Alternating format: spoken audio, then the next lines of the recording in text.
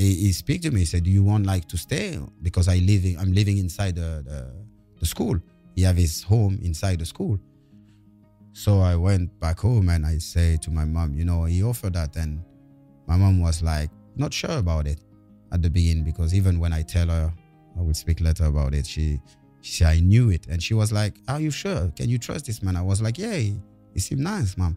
So that head teacher at the beginning, everything was perfect. He was cooking for me in the evening.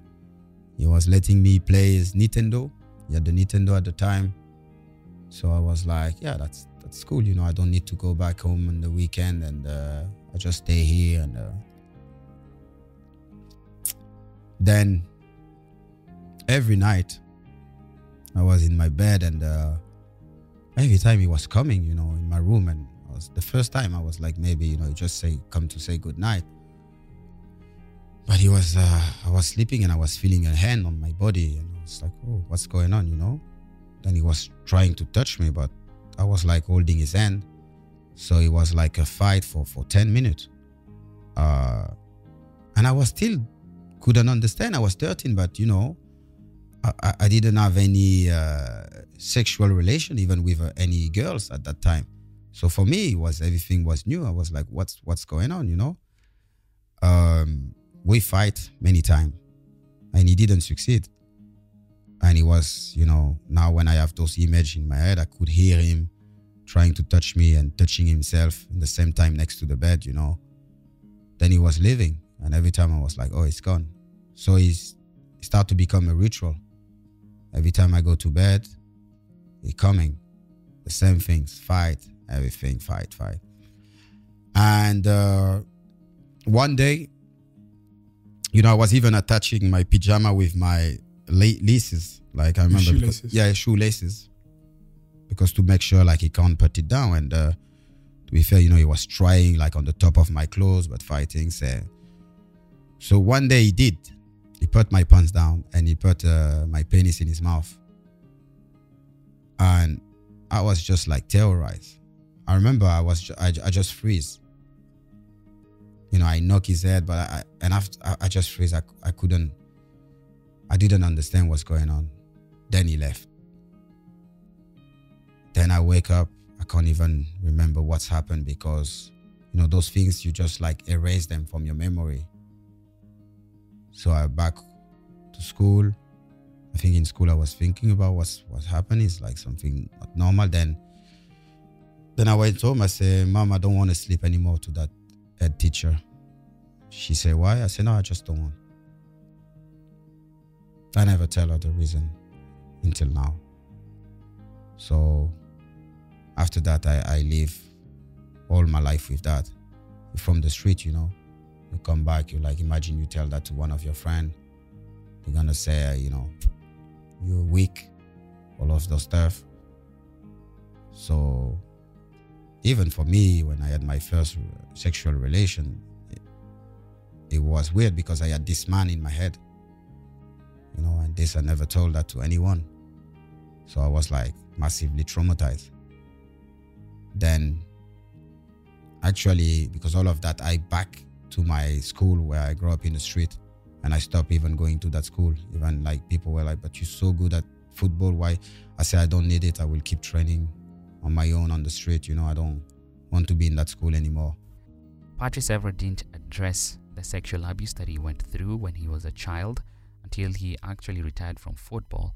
And so he would run away from all that abuse, emotional and sexual, back at home by his relatives. Then he would get into the football pitch, he would train.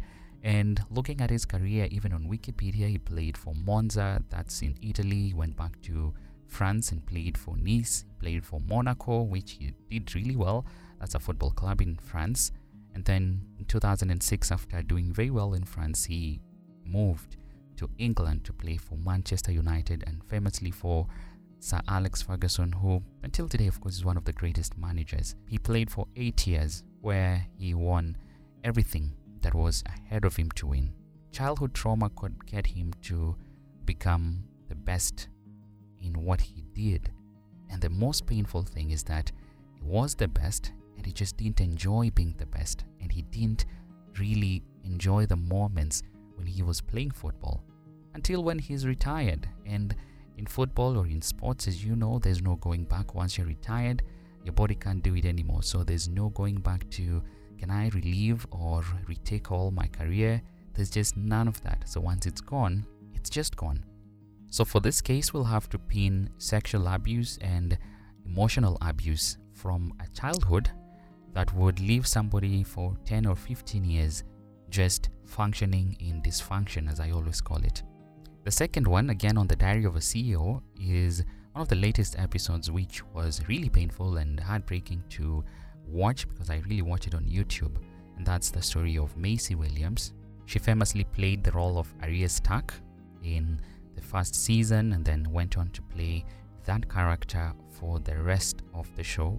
Game of Thrones, of course, as you remember, was at its prime or during its run on TV, the number one TV show around the world.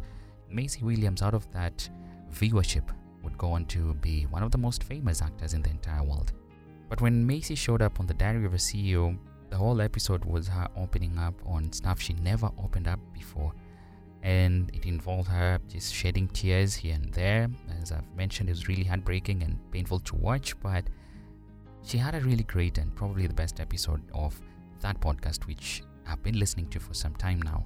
She opened up on her traumatic relationship with her father, which really consumed her childhood. As like a young child before the age of like 8, had quite a traumatic relationship with my dad. And I don't really want to go into it too much because it affects my siblings and my whole family. But that really consumed a lot of my childhood. And of course, Maisie would keep all this to herself. And she would go on with her normal life. She'd even go on and start playing Arya Stark on Game of Thrones. But deep down, there were so many layers of darkness that needed to be resolved, that needed to be unveiled or put up. But I guess one of the best things I had from this podcast episode was when she said that her teacher was asking the right questions. She said, I had so many people who loved and cared about me so much, but never been asked the right questions where I could really say what was wrong. And in psychology or mental health, again, we say she's been covering up all her trauma. And it's just not her fault. Same to Patrice Evra. You'll notice that both cases have one thing. They are trying so hard right now to deal with things that happened to them. For Maisie when she was 8 years old, that's 17 years later. For Patrice Evra when he was 11 years old or 9 years old or 10 years old. Patrice Evra is now 37, 38, is retired. He is now starting a new journey as a retired football player and looking for ways to continue with being a coach and all of that.